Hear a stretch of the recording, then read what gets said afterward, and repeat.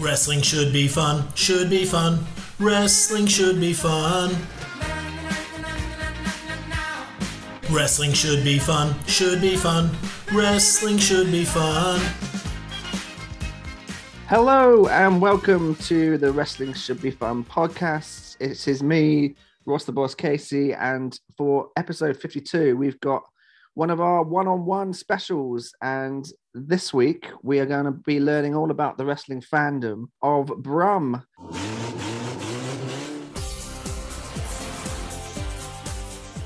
So, Brum, welcome to the podcast. You've already told me offline that your story isn't very interesting, so I cannot wait.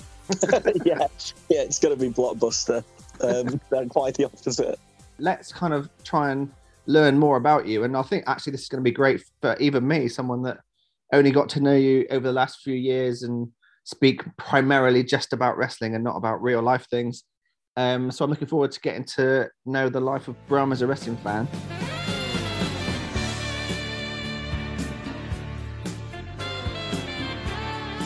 So let's start off at the very start. What's your first memory of wrestling? WrestleMania 6. And it's quite a big memory.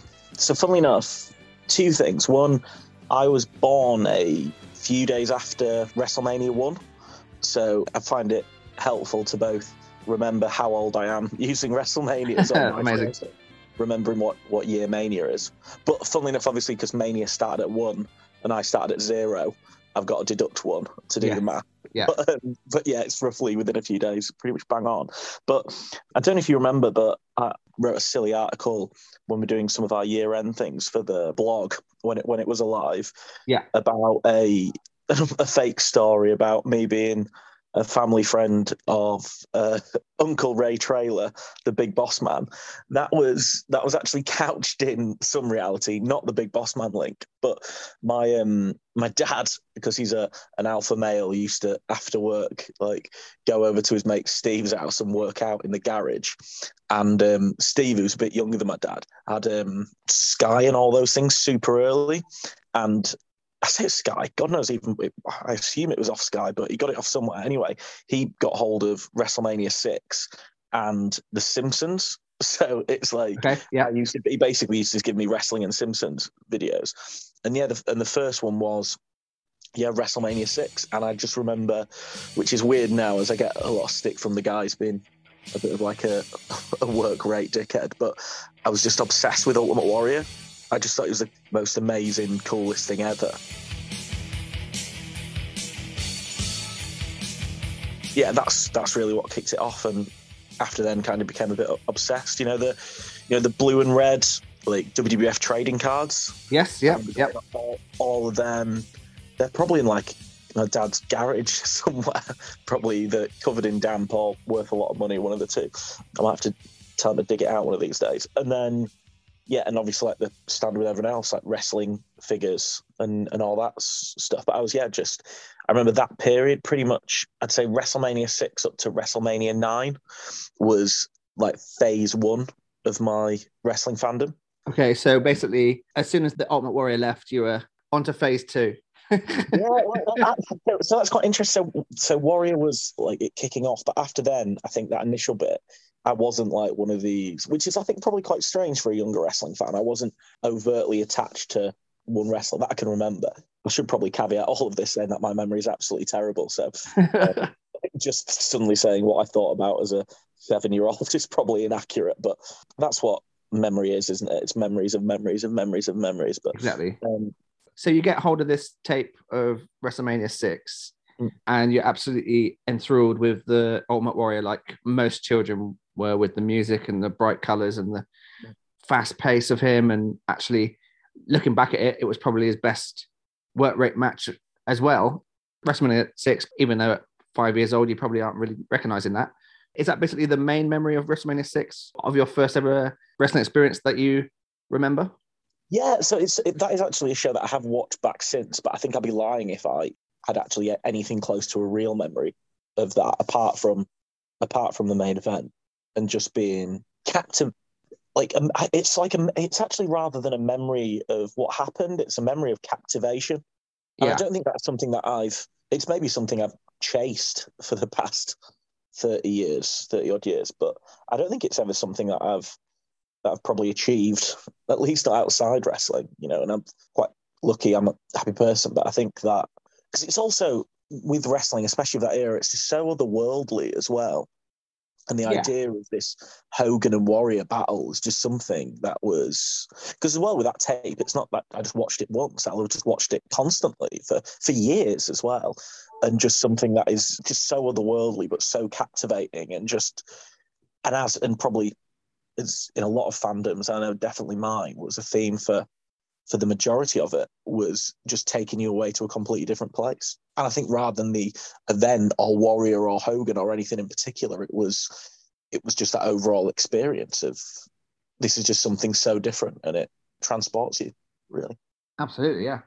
So you said that that your kind of first stage of wrestling is up to WrestleMania 9. So at WrestleMania 9, does that make you 8 years old? Yeah. So So what year are we talking then? Is it kind of 90? That'd be 93, I think, would it? 93, okay. So basically your first stage, you kind of wrap up when the UK wrestling scene, where it was like the biggest thing, where SummerSlam 92 happened and it's the front page of the Sun and all that sort of stuff. Yeah. And I'm assuming that up in Yorkshire, just like it was in Somerset and in Australia for Dom, like wrestling was a big thing with your friends at the time? Yeah, it's strange. And then this is probably where my memories betray me. I do remember friends like us playing with wrestling figures and stuff like that. I don't know if I necessarily remember it being part of the zeitgeist, if you can have that at 8, 9 years old. Yeah, I don't know if it was that much, but it's definitely like, people had like the wrestling rings and the wrestling figures and the toys, and they had that side of it. I don't know actually how much at that age that transported to people actually watching it rather than people being culturally engaged with it. Like, again, I don't remember, interestingly, SummerSlam 92 being as big of a thing. Okay. But not, maybe it was.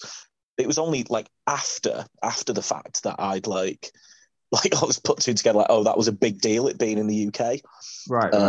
At the time. So yeah, maybe we didn't. Maybe us, north of the wall, it was a little bit different. So you kind of got brought into the wrestling world by Uncle Ray, let's call him. Yeah.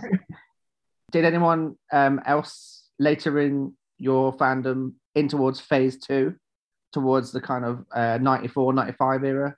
Did anyone take you in or out of the scene?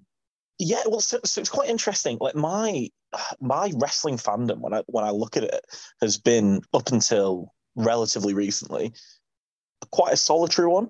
So There has been people throughout it where there has been maybe one person at a time, usually dragged by hook or by crook from me to say, like, you're a good mate of mine, or you're one of my best mates, watch this. Yeah. Some being more accommodating than others. But I think that has been one thing for me, and one thing that was maybe a little bit stranger in recent years when I've kind of had more wrestling friends, because it has been a real solitary thing for me. And I think maybe we'll get into it more, but I think as I got older and I saw wrestling as a silly or not cool or whatever, and actually I wouldn't say aggressively keep it under wraps. They weren't like kind of hidden in porn mags or anything like that. But it was more of I didn't go out of the way, or even I wouldn't mention to anyone I was really a wrestling fan.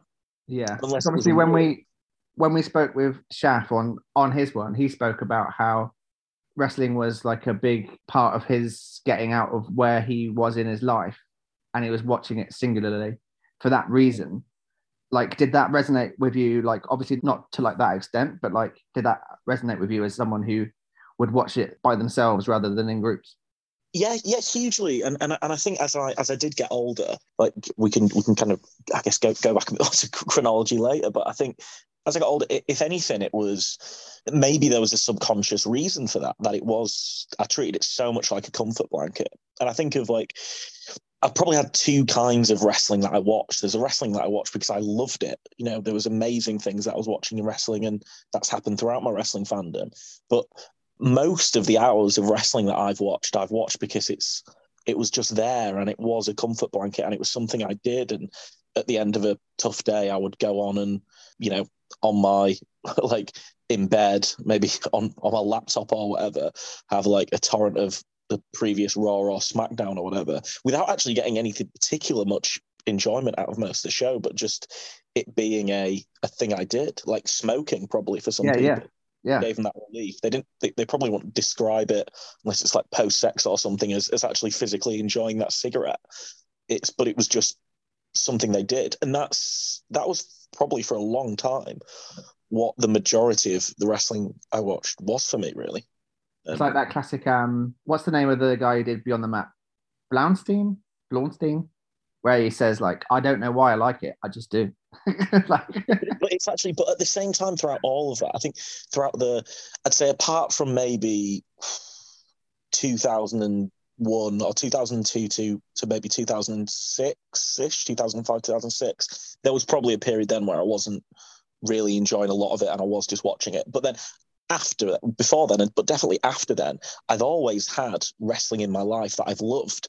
It's just maybe that's not been the thing that I've been mainly watching. I'd like every couple of weeks or whatever, I'd get hold of an ROH DVD or something like that. And I'd be like, this is brilliant. Yeah. But I'd still, without fail, watch Raw and SmackDown. And that was still and it's not like it was all bad. That's not me being negative, but there may be a couple of things in a show that I'd enjoy, but generally speaking, the majority of wrestling I've watched, its role for me was never that of, I absolutely adore everything I'm watching. It was about, this is something that subconsciously makes me feel safe and makes me feel comfortable and is a respite to anything else going on. And again, that's not any large trauma or anything, just the natural things of life. Oh, I've had a shit day. Oh, I've burnt my dinner. You know what I mean? Like that kind of stuff. It was always there. And I think that does trace back to those early years when it was something incredibly warm. Like WrestleMania 9, which I say was at the end of the first piece. That is it's only when I realised when I'm older, like that was seen as a pretty shit show. At the time, I thought that was like, or even years after it, I thought, that's obviously seen as one of the best WrestleManias because it's just really sunny and bright, and there's like Giant Gonzalez and The Undertaker and like Sean Tatanka and the crazy world title mucking abouts and stuff like that, and everyone in togas. It was just something that I thought was absolutely incredible and just so warming. And that was something that I had on an official VHS, and I watched the shit out of that. And but for whatever reason, I don't know, just after that I kind of moved away from wrestling really until the late 90s. Okay, so that's about a 5, 6, 7 year gap of not being part of the scene at all. Was that a conscious thing, or was it just something that you had no longer had access to it, or did something happen? Yeah, I think it was probably like I did watch bits and bobs. Like I remember the Iron Man match. I remember, I think again, Uncle Ray giving me that and being like, "Wow, what's this? That's absolutely amazing." But then never really going for more than that. And then after that, I would be going. So that would have been WrestleMania 12. Is that right? Around then, yeah. I'm on match for WrestleMania 12. So I'd have then gone to high school, and that would have been very much like, wrestling's for slurs. I probably won't repeat them because I grew up in the North in the 90s. But like, it was, like, it's just not something you admit to, or you probably get beaten up. Is that something that is genuinely part of the culture there? Is it like that you have to be kind of, like a rugby league fan and not a rugby union fan, all that sort of stuff? Yeah. I mean, definitely. Like, I joke about like when I dated a girl from when I was maybe I was 18, 19, who went to what we call a posh school, but like a private school, and her dad watched rugby union. I just found it so alien. Like, what are you doing? This is for like soft shandy drinking Southerners. You shouldn't be doing this. Like, generally, and like probably being quite angry about it, which is insane. But yeah, there was loads of cultural taboos, and some large and horrific, and some trivial, like watching wrestling. Just wouldn't really admit to doing it.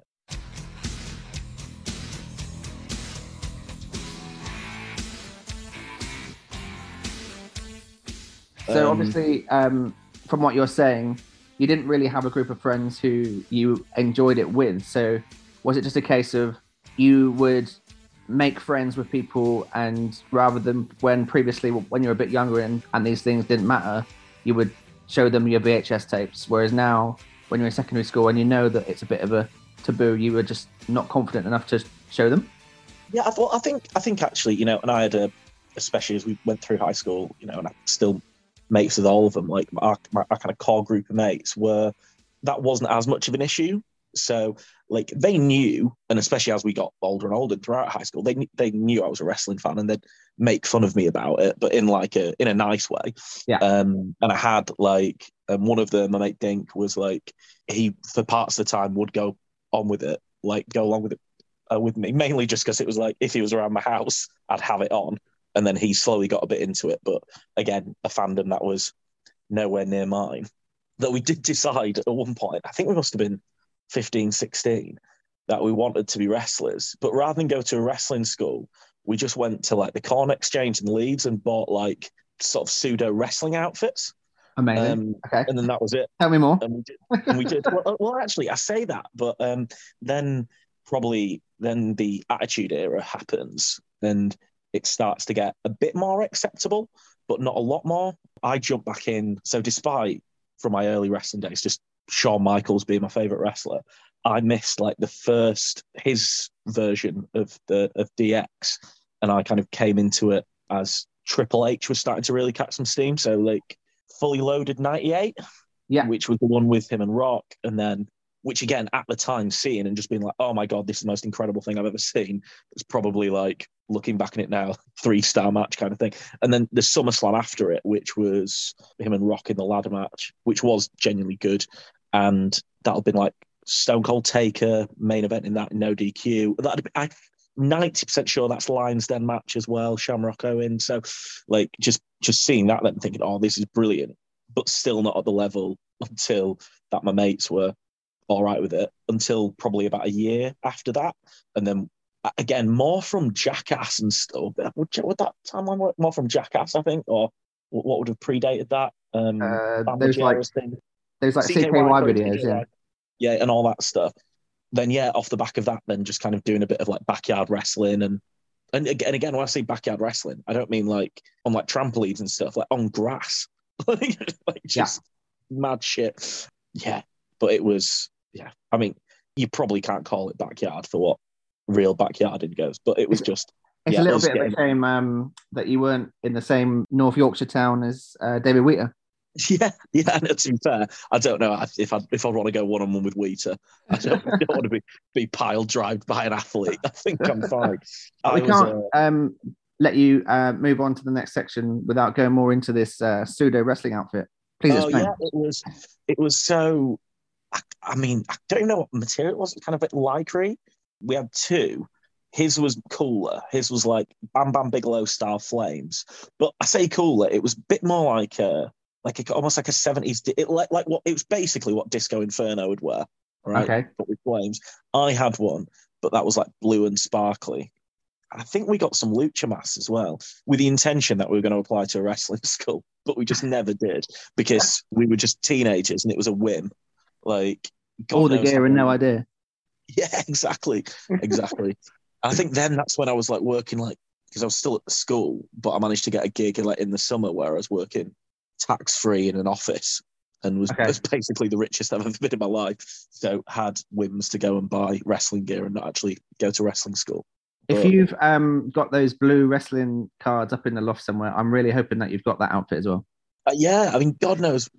I actually know what happened with those. My cousin was in a band and he just thought, and they were like 80s style, and he went, they're absolutely amazing.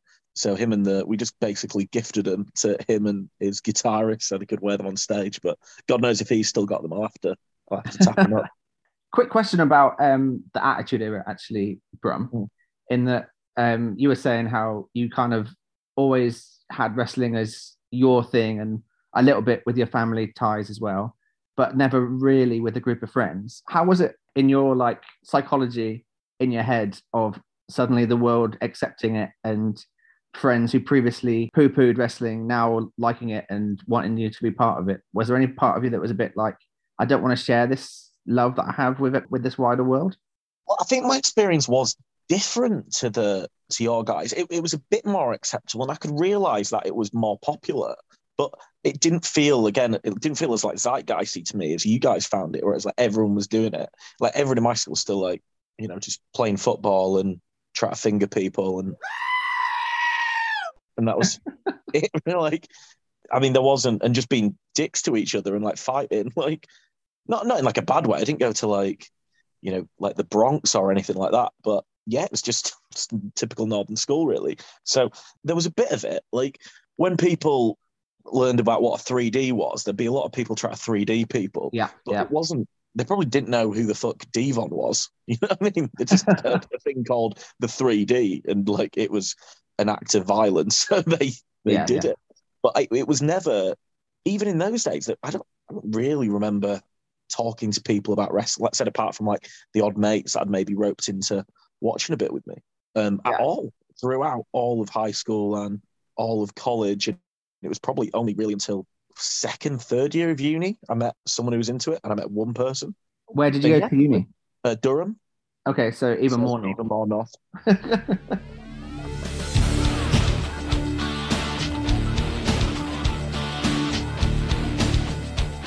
Once you're at university, you've reached we're out of the Attitude Era and we're in towards kind of the WCW buyout and what have you from... I worked actually for 3 years before going to uni. Okay, right, okay. I didn't get uni until like 2006. And actually that's when my fandom started to change. So...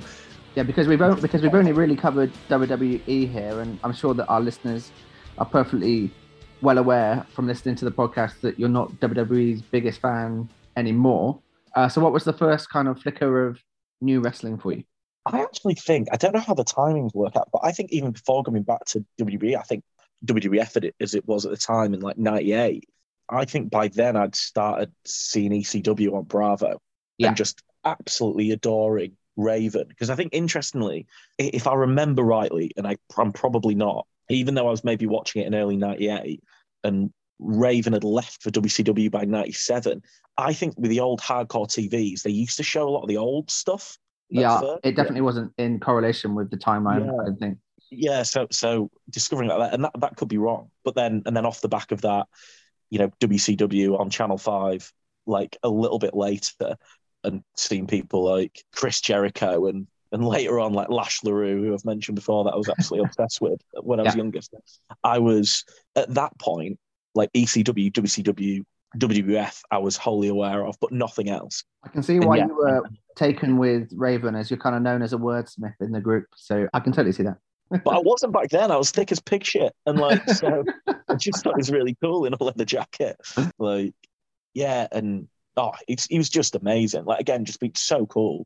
And again, like, if people probably see my wrestling fandom now, that I wasn't like the kind of geek then. I mean, I still watched as much and loved it as much, if not more, but I didn't watch it for the cool matches or anything like that. It was just for the moments and the wowzers and the characters. And not that I don't love that now still, but that's something that I wanted to ask, actually, because obviously, potentially, if it isn't for the Ultimate Warrior, you're not even a pro wrestling fan, and you live your life without the whims of having to worry about booking calls and all this sort of stuff that wrestling fans get themselves mired down about. And you're saying there about the fact that match ratings and that sort of thing wasn't really a thing for you in like pre-millennium. So what was the turning point for you as a fan in that sort of sense?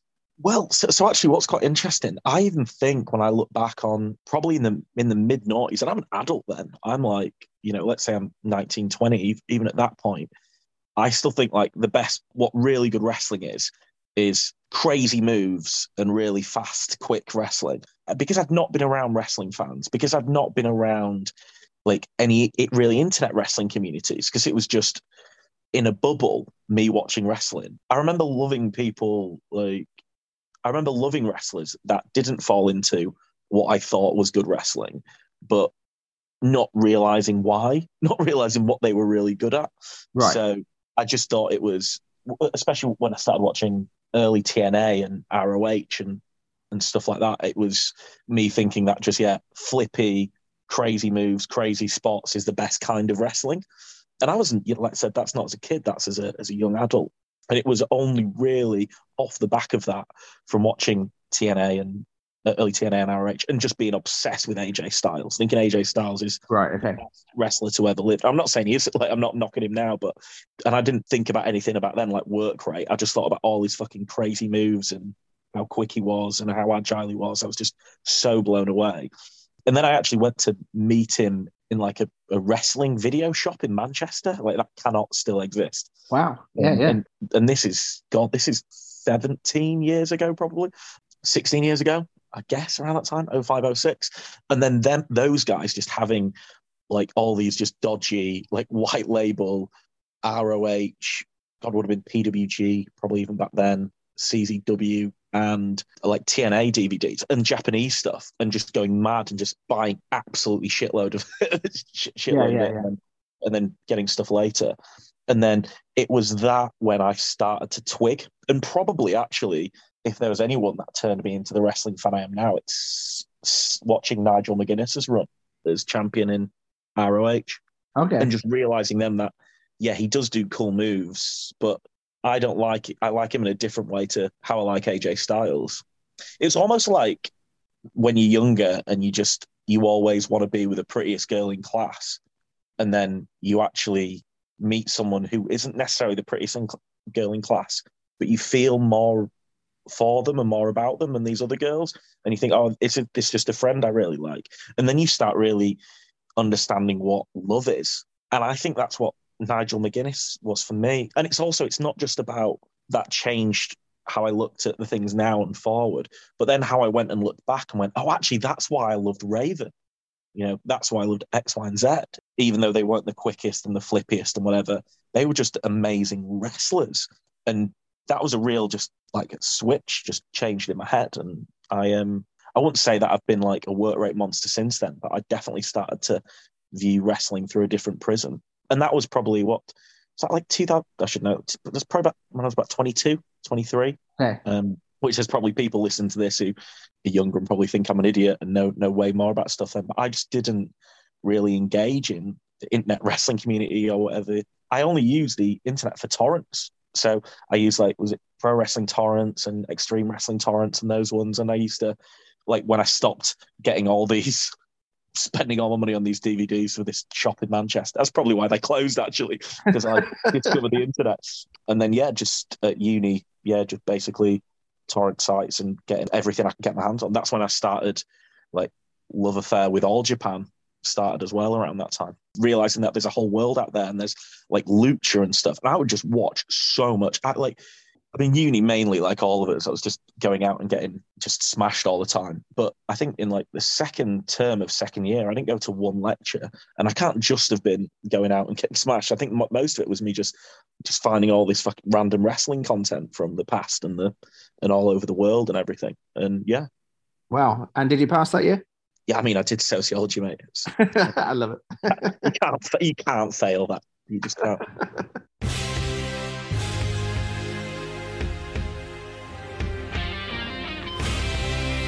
The next question was about kind of the IWC. Do you think that like your foray into becoming a member of IWC changed the way that you felt about wrestling as well? Like, especially because you didn't have friends that watched the product. Were you then able to kind of read up on wrestling culture and also read up people's thoughts on wrestling, and that kind of molded your views as well? Yeah. So, but again, that was probably relatively late. Around that, maybe towards the end of that. It's like read things like PW Torch, like the Wade Keller site, and a bit of the mags, I guess. What's the classic British wrestling mag? I'm going to be going mad. Power Slam? Power Slam, yeah, of course, Power Slam. So, and then there was also, did you ever read WOW? I remember seeing WOW, but was WOW more like a bit like an Aptamag? Was it like a bit kayfabe, or was it like? I don't know, actually. I don't know if it was. I don't think I ever read it. I think I just assumed that. But yeah, I remember like in Power Slam and reading that. But again, not really religiously. But then, funnily enough, with PW Torch, skipping ahead slightly, when it got to around when I started reading it a bit more regularly, like in 2011, I started just watching when FCW pretty much launched its regular TV show. I think that was about 2011. That's when I just was realising that no one was covering it. And I said to PW Torch, "You want me to do it?" I think I'd done a couple of just random articles for them about FCW. And then I started just for a while doing the weekly FCW TV coverage. So I was then probably writing as much in the internet wrestling community as I was consuming it. So Right, okay. I wasn't really engaged in it. Yeah. How did you Probably right. even like get into that? Is there just an email? Because think weirdly so. for my wrestling fandom purely came from VHS/DVD tapes, Sky TV, pay-per-views, and Power Slam Mag. And wow, I wasn't even aware that there were torrents and things like that. I wasn't aware that Pro Wrestling Torch was a thing until like 2015. I just wasn't in that world. Whereas you seem to be very much part of that world. Were you just like, here's a gap in the market where you kind of just like hustle face on a little bit? I don't think it was anything like. I even remember then, just like, well, there'd be just like wrestlers' emails about and stuff. I remember just emailing Claudio Castagnoli once because he did a move, and I thought it was. This sounds like a bullshit story, but I'm 98% sure it's happened, and I've not dreamt it. So I just want to caveat it that this sounds like a story that someone's made up, but I'm 98% sure it's real. Yeah, Claudio Castagnoli, you know the pop-up uppercut he does? Yeah. And he called it Swiss Death? He had a stupid name for it. And I emailed him and I said, hi, Claudio, I really love you. However, you should really call this move the very European uppercut. And then he did. So No way. Yeah, that sounds Amazing. made up, doesn't it? But that's like that's basically what Twitter has become, but you just did it through finding his email somehow. Yeah, it was just on somewhere. I decided to email it. And then it was just so much easier to contact wrestlers then. But yeah, I wasn't like overly like rabidly engaged in that community. I just, like, again, through the torrents, I just came from, I don't know, whatever it was, Death Before Dishonor 5 or whatever when I was looking up. I just Googled that and watched, and then found like torrent sites. So, okay, great, I'll register for that. And then just found the Pandora's box of wrestling content. As someone who didn't know what they were then and don't really understand what they are now, how long a process is it to download a Ring of Honor pay-per-view? Oh, then it probably would have taken a while. Like when speeds got good, like, because again, you weren't going on like a normal torrent site, which was this was one which was like ring fenced. So right, yeah, pretty quick. But I mean, back in the days of like old shitty internet, an hour maybe. And these torrents were like, was it a bit of a treasure trove? Like, it was Ring of Honor, it was All Japan, it was XPW. It was everything. And it was also really easy to like search. So there'd be like a wrestler that I'd hear about somewhere, and I'd just be like, oh, type him in, and then all right, here's an indie show or something that he did before, and then just download it. And then what they did, people like compiled the list. So I watched, it'll be out of date now, but at one point I think I'd seen every single Meltzer 5-star rated match that you could get hold of, because people just they put them together. So some guys just went, here you go, it's like a group torrent of like 80 different files, and you just pick the ones that you wanted, and it's like, all right, I'll just download those.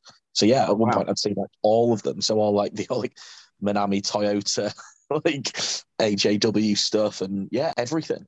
I've not seen every single one because I don't think that necessarily everyone was available, but pretty much, yeah. Like, so I just watched everything. Like, the one thing, funnily enough, that I never watched was the old British stuff until relatively recently. Okay, the World of Wrestling stuff. Yeah, World of Sport. Sorry, yeah. So that kind of stuff was something that, until probably Regal's run in FCW, that was only when I started to become aware of it. What was it about FCW that captured your kind of wrestling imagination? Because it seems like it played a pretty big part in your wrestling fandom. Yeah, it was. I just adored it at the time because it was. I think it was just because it was something just so like different. It probably is like a lot like what NXT 2.0 is now, which is funny because that's not a show that I watch. Again, not got anything against it, but back then it was, because there's all just these like guys that I knew, like Tyler Black and John Moxley and Claudio Castagnoli and Chris Hero, like all these great guys from the indies would turn up. But then you'd also have new characters come up that are really interesting, like Bray Wyatt. And I remember seeing like the genesis of that character and just like writing about him and going mad, saying this guy's going to be huge. Not because I'm some savant at wrestling. It's just everyone that was watching it thought, oh my God, this is going to be really special.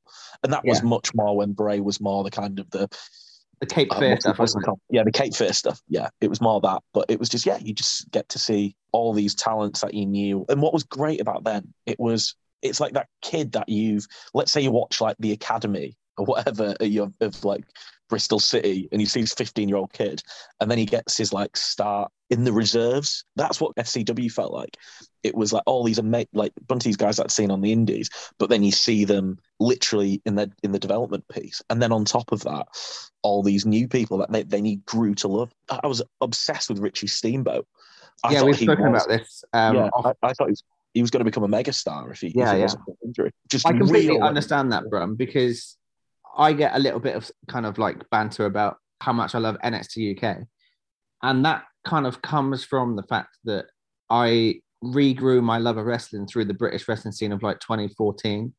And pretty much all those guys that were the reason for me loving wrestling to that extent again were those guys. And like how you say, it's almost like a Bristol City player at 15 and then they go on to join Man United later in their career. Like I completely get it. Yeah. Yeah, and I was just so invested in it. And so I watched, I think, every episode of FCW, and then when that became basically NXT, every episode of NXT until relatively recently. And again, like people see me as like the anti-WWE guy of the group. I watched every single Raw and SmackDown for probably 20 years, from 98 to 2018.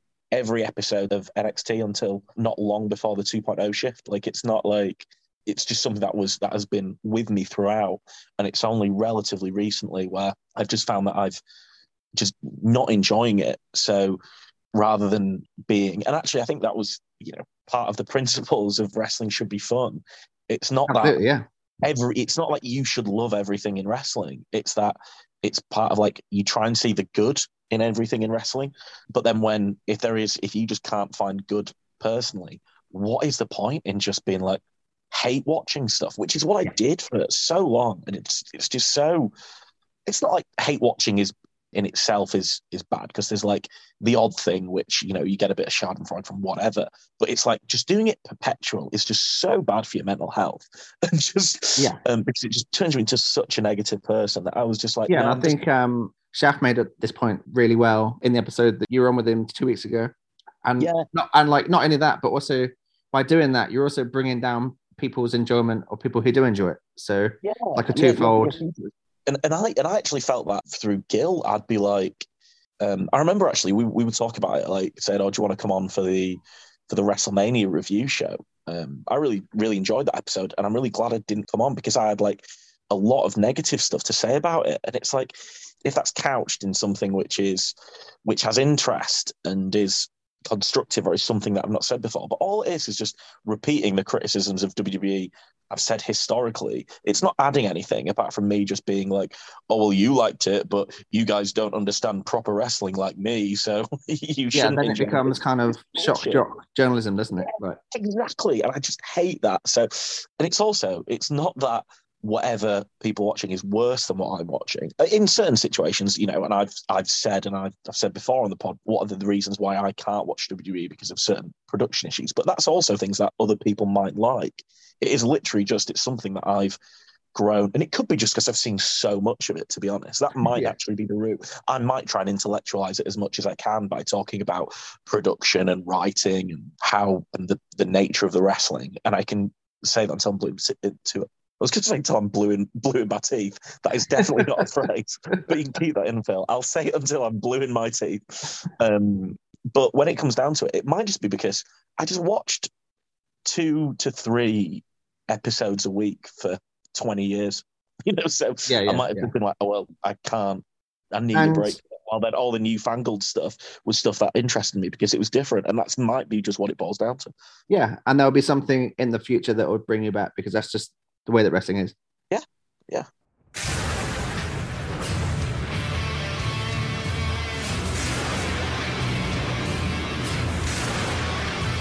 So we would be amiss to have you on, Brum, and not talk about your love of Japanese wrestling. I know that not many people will know this because it was inside the group, but you very much schooled us a few years ago with some amazing pieces of writing all about the history of All Japan Pro Wrestling, and I thoroughly urge you to try and get that stuff published because, mate, it's really, really, really good. And for someone who knew nothing about it, I feel like I've got a real solid base of knowledge now through it because of it, and the wrestling is amazing. So I loved it, and I can see how you were so passionate about it. But what was it that firstly got you into it, and secondly, what makes you so passionate about it? Well, yeah. Firstly, thanks, mate. I appreciate. I remember like putting a bit of shift into this because I really just did enjoy selfishly writing about it because I loved it so much. But so initially, I watched All Japan just all over the place. Again, through the torrent, I'd just get these match packs where it'd have like, I don't know, like all the Meltzer 5-star matches, the best All Japan matches of '94, the best Champion Carnival matches, the best World Tag League matches, the best Misawa matches, the best whatever, like Four Pillars matches, all that stuff. And then Noah as well. Obviously, we never got to Noah or any of that period, but, you know, the early days of Noah are an extension of All Japan as well. And so I saw all these amazing matches and kind of fell in love a bit independently with the characters. I seen like Kabashi and ROH probably made that even more so. But it was when like you watch the matches for a couple of times and then actually probably went then Googling about it and hearing people's thoughts on a match and finding a bit more information about it. And not in a way of like following a particular, there was never any particular blog or anything I felt. You just see, oh, I really like that match. But it was all, obviously it was all just fully in Japanese commentary and you'd pick up bits. Yeah. Not of the Japanese, but just through the matches and the interactions between wrestlers, you get bits and then you'd start piecing stuff together. It was only then when I started to try and watch it a little bit more chronologically, to put things together and then read about stuff. Because actually, as well, back in that time, I used to, before like the AV Club got bought out, I used to really love following the AV Club like website for like music and TV and other stuff. But I used to really like watching a TV show and then going and seeing what a journalist I really liked on AV Club would say about that TV show. And I would start doing that with wrestling and just with the All Japan stuff. And then just being like, oh, actually, yeah, this is not just absolutely incredible wrestling, but it's a beautiful story. And actually, I think what I love most about All Japan is these incredible stories that they tell are purely done from bell to bell. You don't need a guy on a mic doing they took his dog. You know, you don't need that stuff because you've just got wrestling as an art form. And I know wrestling is art, you know, we all do agree that, but that is it. I think the most distilled version of it. And I love AEW at the moment. It brought me back into wrestling. I love the New Japan run up until a couple of years, or probably a year before the pandemic. You know, I loved the mid-noughties ROH run. I loved the early NXT run. There's so much wrestling that I adored, but none of it, I don't think, for me, had that pure artistic side that All Japan did, because it relied on too many other art forms. You know, one of the reasons, actually, I'll just go on a brief tangent. I did sociology at uni, and one thing that attracted me to it was like a bastardization of loads of other different subjects. It took psychology and history and economics and politics and geography and just mashed it all together into something some people probably say a little bit more dulled down. But with wrestling, it's finest. You know, it's got, you know, music. We all talk about, you know, amazing entrance themes or video packages. You know, it is an action movie in terms of what it is in the ring, but it's got like, it takes TV from like episodic storytelling. It also uses ballet in terms of it being like a physical live experience, as well as obviously theatre and bits of stand-up comedy in terms of the way that the characters interact with the audience. It just picks from all these different art forms, but it's still fundamentally wrestling. What is so interesting about All Japan is it distills it a lot more into just purely the art of wrestling. I'm not saying it doesn't do any of that other stuff, but it relies on it so much less. And it's just this art form of 2 guys or 4 guys or 6 guys in a ring using their bodies through simulated combat to tell these long form and interesting stories. And it's in a completely different language that I don't understand. And yet they sold that to me. And that's just gorgeous and beautiful. And I think that's why, for me, that period of of All Japan and maybe up to early Noah as well. I'm not going to bother drawing lines in it, but it's that roughly 10, 11 year stretch. And I just adore it for that reason. And that doesn't, again, like I said, doesn't knock any of the other wrestling I love, but it is just the most artistic expression of wrestling that I've ever come across. And I think ever will do. I don't think anything will ever match it for that reason. For people that aren't aware of it, what are the years of the like peak All Japan that people should be seeking out? I think if you start roughly around the time of the emergence of the Triple Crown title and Jumbo Tsuruta kind of being the boss. So I think if you're probably going somewhere around 89, 90, you're in a good place to start. Yeah. But in terms of when people now talk about the All Japan style and the King's Road style and everything like that, they're really talking about the four pillars. So that if you want to kind of miss the early piece, you could probably jump into about 92, 93 and get running with it. But there you are, listeners. And as someone who knew little about it, I concur with Brahmin that it's absolutely epic and any wrestling fan would enjoy watching them. So yeah, thoroughly recommended. And as well on that, a lot of people talk about New Japan being this like strong style. It's not. If you like New Japan, especially like the golden years of New Japan from about 5 years ago or whatever, essentially what they're doing is the King's Road style of All Japan. It's not what they say it is. Like I think strong style means something else, and now that has actually been, and it's fine. That's been used as a bit more of a bastardized term, and I'm not against it. But really, what they're doing is the King's Road style of All Japan. So if you're a fan of the peak New Japan, you'll adore All Japan as well.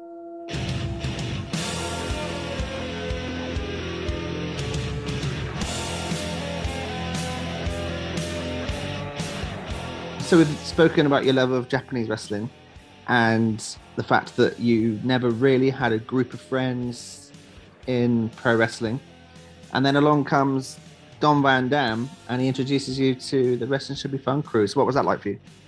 Yes, again, just another one of these moments that kind of reinvented my fandom of wrestling, really. Yeah, because again, through it, I had like my mate Dink at school, I'd drag on to stuff. At uni, there was a lad called Bryn who he was a year below me and he turned up for like the trials for my team in an Eddie Guerrero t-shirt and I was like, what the fuck? So like we immediately stuck up a friendship and went to a bunch of shows and stuff. My mate Mule, who was more a guy at uni that I dragged along, but again got into it, and then later I literally don't know how we worked out we were wrestling fans, but a lad that I met through work, Raj, who I went to Progress shows with initially. And then randomly, my a good mate of mine, Hall, turns up to a do with a boyfriend who first wins because we start talking about cricket loads. But then it turns out he's also a massive wrestling fan. Realizes he goes to Progress too. Bumped into him kind of semi-informally at a couple of shows, and then after it, I just started dragging me on as part of the crew, and it was just unbelievable because it's like a group of people who not only like wrestling, but also have like a broad knowledge of wrestling. So before my mates, I could talk to about either maybe WWE or TNA or whatever that particular person was into. But I never had someone that like people that I could just like, I could make within 5 minutes, I could make reference to ROH, ECW, LWF or Smoky Mountain or whatever. And people get it. It was just something I'd just never experienced before. So even if from like that kind of thing, it was just like, wow, this is amazing. And probably in the early days, like you guys thought I talked a lot, maybe because I do talk a lot, but B, I was just so excited to just be able to like talk about wrestling to people in such a kind of a holistic way. But more importantly, like the other two pieces, one, the atmosphere of being in those crowds with a group of mates is now I realize it's just that's how wrestling should be watched.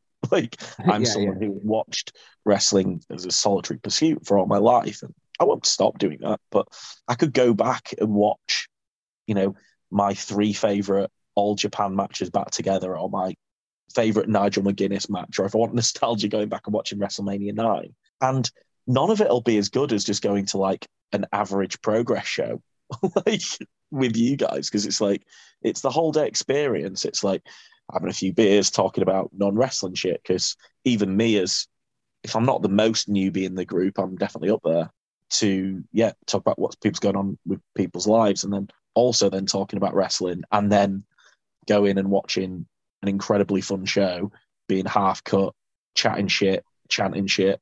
It's just amazing. And I'm bringing along one of the lads from my NCT crew for the next show, and I'm just really excited about him being able to watch it and be a part of that for the first time. Yeah, I bet. Is he someone that has been to live shows previously? I don't think he has. I think he's a proper casual, though he did message me earlier this week saying that he's found a new show that I'd really like called AEW. Oh, it's that good. Okay, brilliant. Yeah. So I had to break it to him that, go on a podcast once a week and jizz over it. You want to play me hard? Phrasing? No, I don't. Well, then you better nut up. Phrasing? Because I've swallowed just about as much as I can take from you. Hey, phrasing! I have to say, Bram, that you are definitely the most passionate at the wrestling. There's been many a time where I've been like, who's screaming? And I'm like, and then I turn around, it's Bram.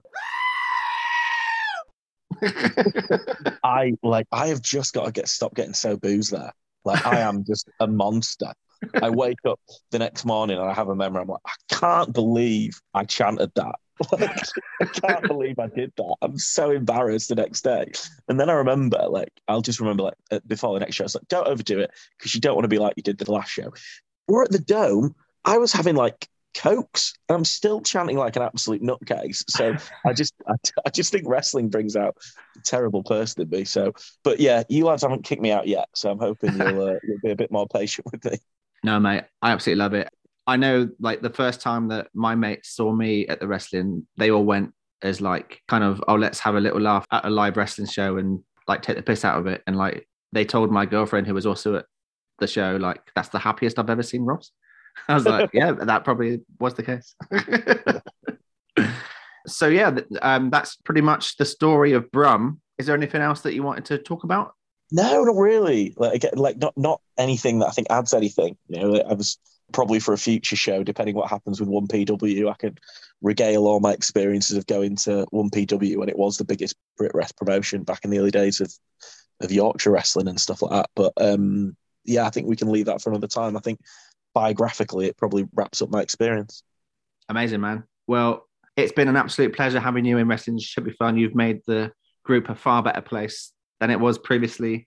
And yeah, hoping to have many more fun live shows with Screaming Brum by my side. Yeah, I can guarantee that, mate. Don't worry. Was there anything that you wanted to plug, actually, Brum? Apart from this is the only thing I'm engaged in.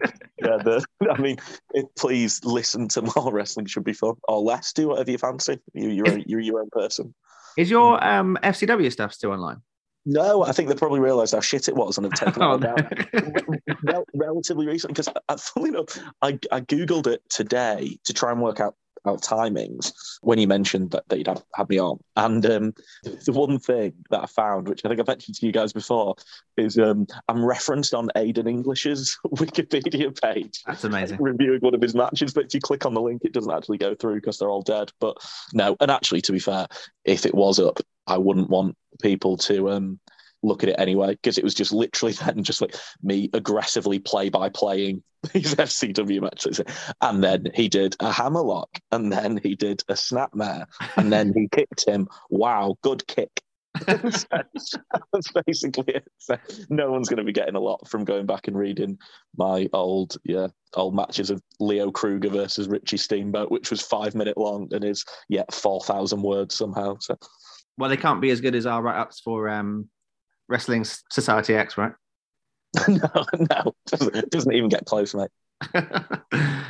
All right, well, thank you everyone for listening to Wrestling Should Be Fun, episode 52 with our man Brum. I'm sure that you'll be of the same opinion that he is one of the most knowledgeable wrestling people that I know, and probably now you know. And he will be on the Wrestling Should Be Fun podcast when he has stuff that's positive to say about the next week in wrestling. So catch that soon. Don't forget to subscribe on SoundCloud, Apple, and Spotify, and give us a 5-star review if you wish. And don't forget to drink lots of water and look after your mates. Wrestling should be fun, should be fun. Wrestling should be fun. Wrestling should be fun, should be fun. Wrestling should be fun.